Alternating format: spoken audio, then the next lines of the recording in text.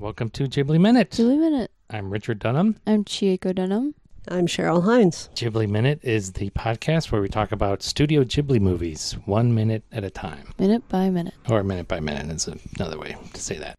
Today we're talking about minute 29 of Nausicaa of the Valley of the Wind.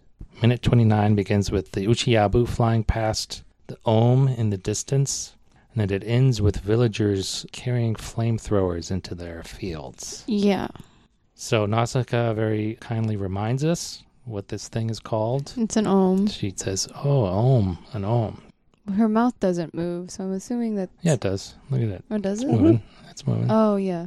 I guess I missed that. Maybe she's, at this point, she has a sidekick. She's telling Teto what it is. Yeah. That Maybe it's an Teto ohm. hasn't seen one before.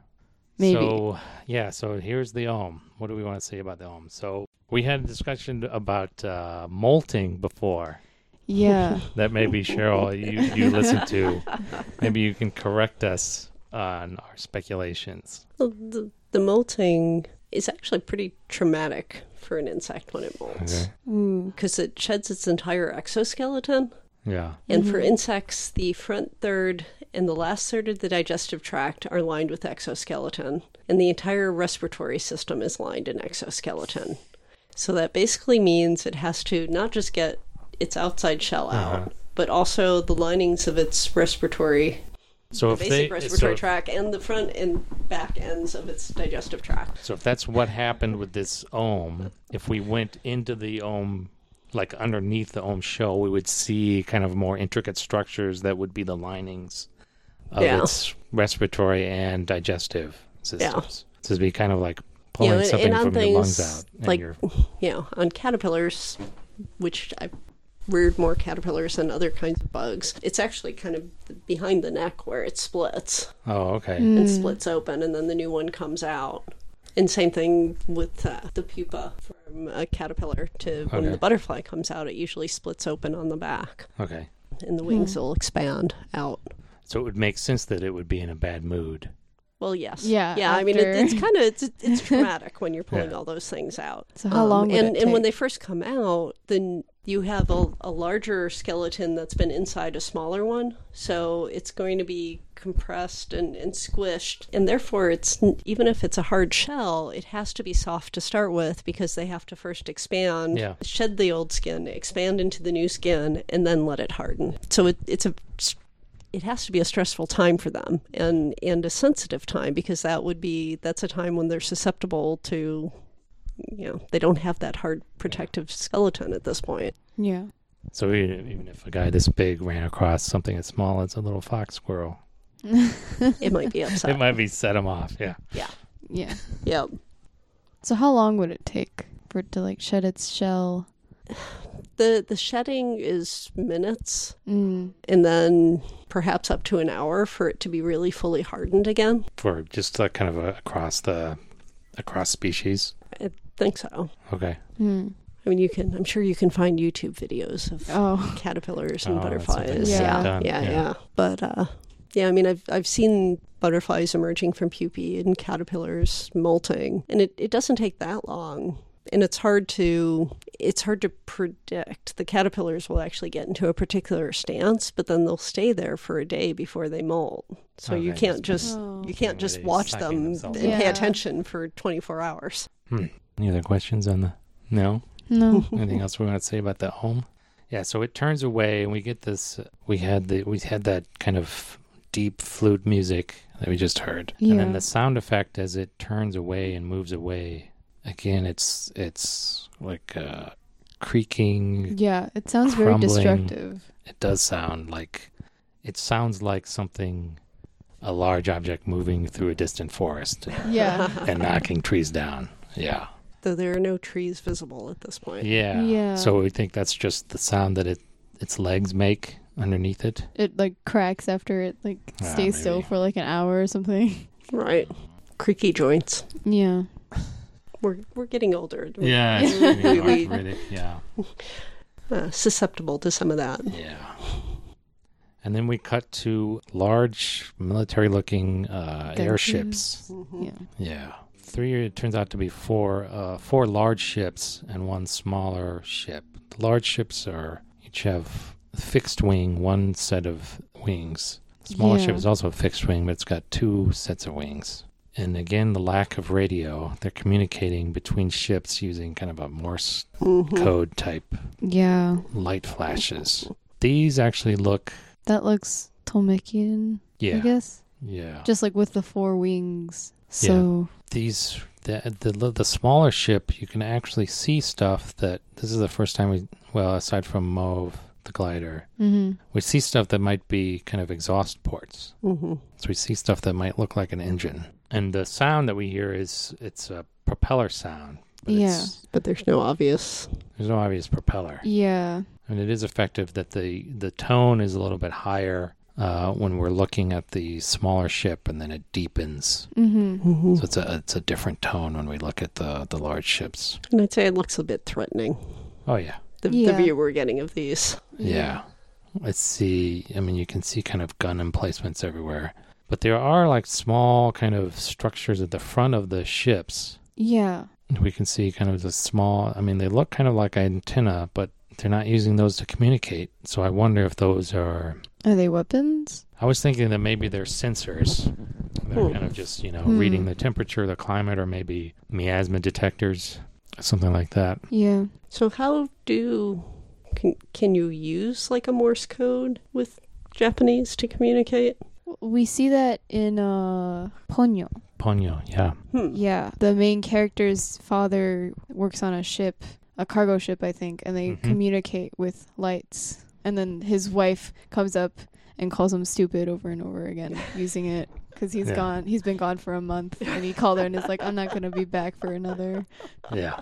So I don't know if they... But when you're communicating with characters and have thousands of characters... Yeah, it's a little It's hard. not the same as having an alphabet with 26 letters that you can convert into dots and dashes. Yeah. I assume that... I'm not sure that she was...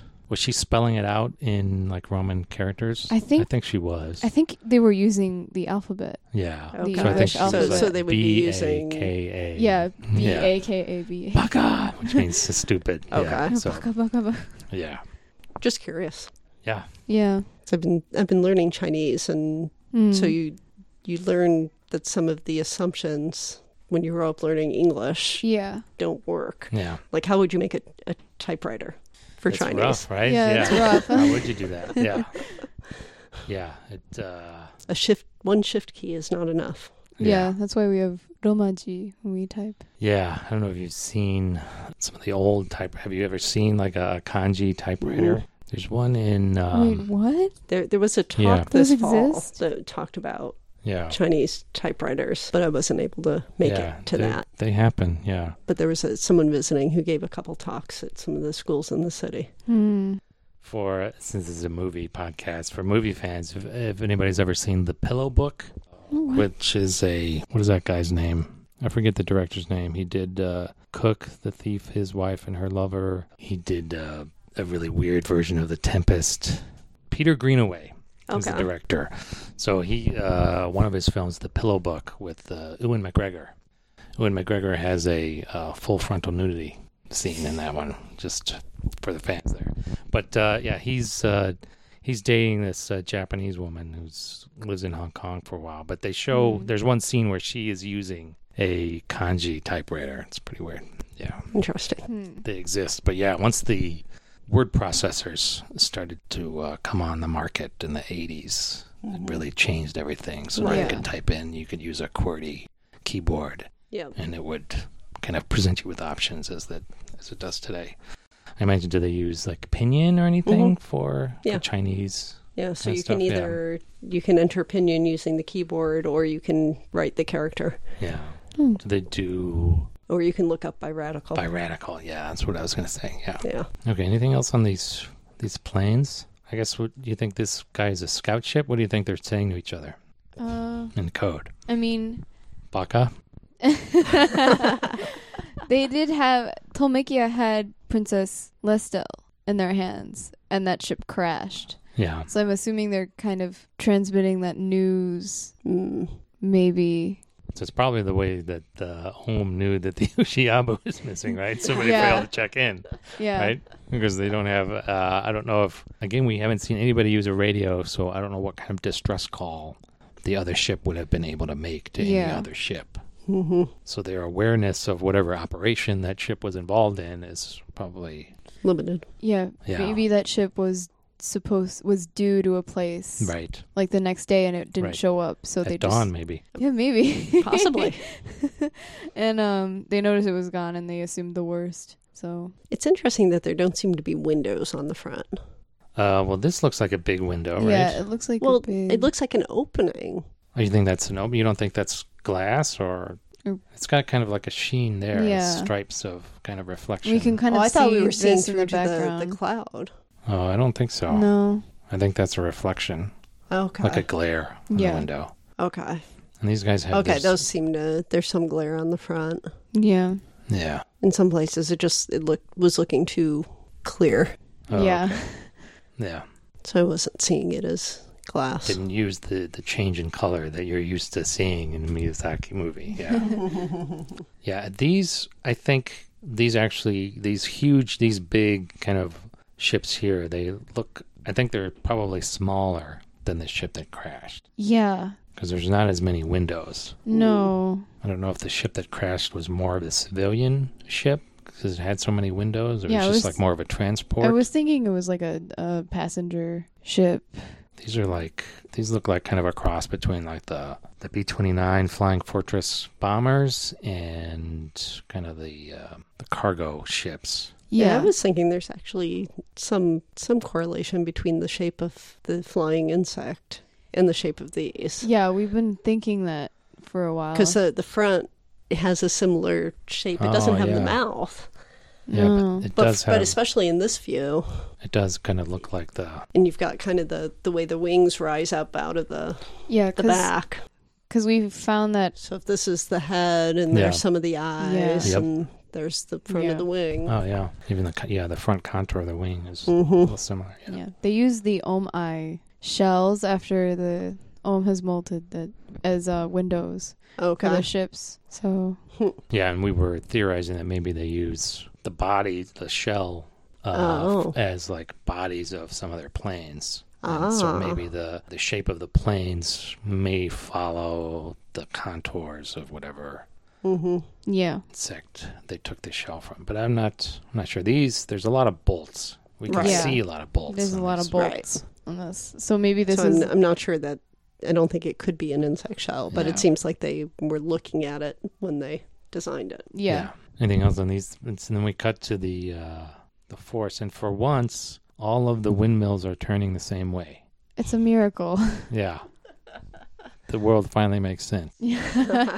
Yeah. Well, winds whip around in narrow. That's what Yeah, our that's- previous guest convinced us that that this is the valley of the wind, and you may have the wind going in different directions, even a couple At the same feet away. time, yeah. Mhm.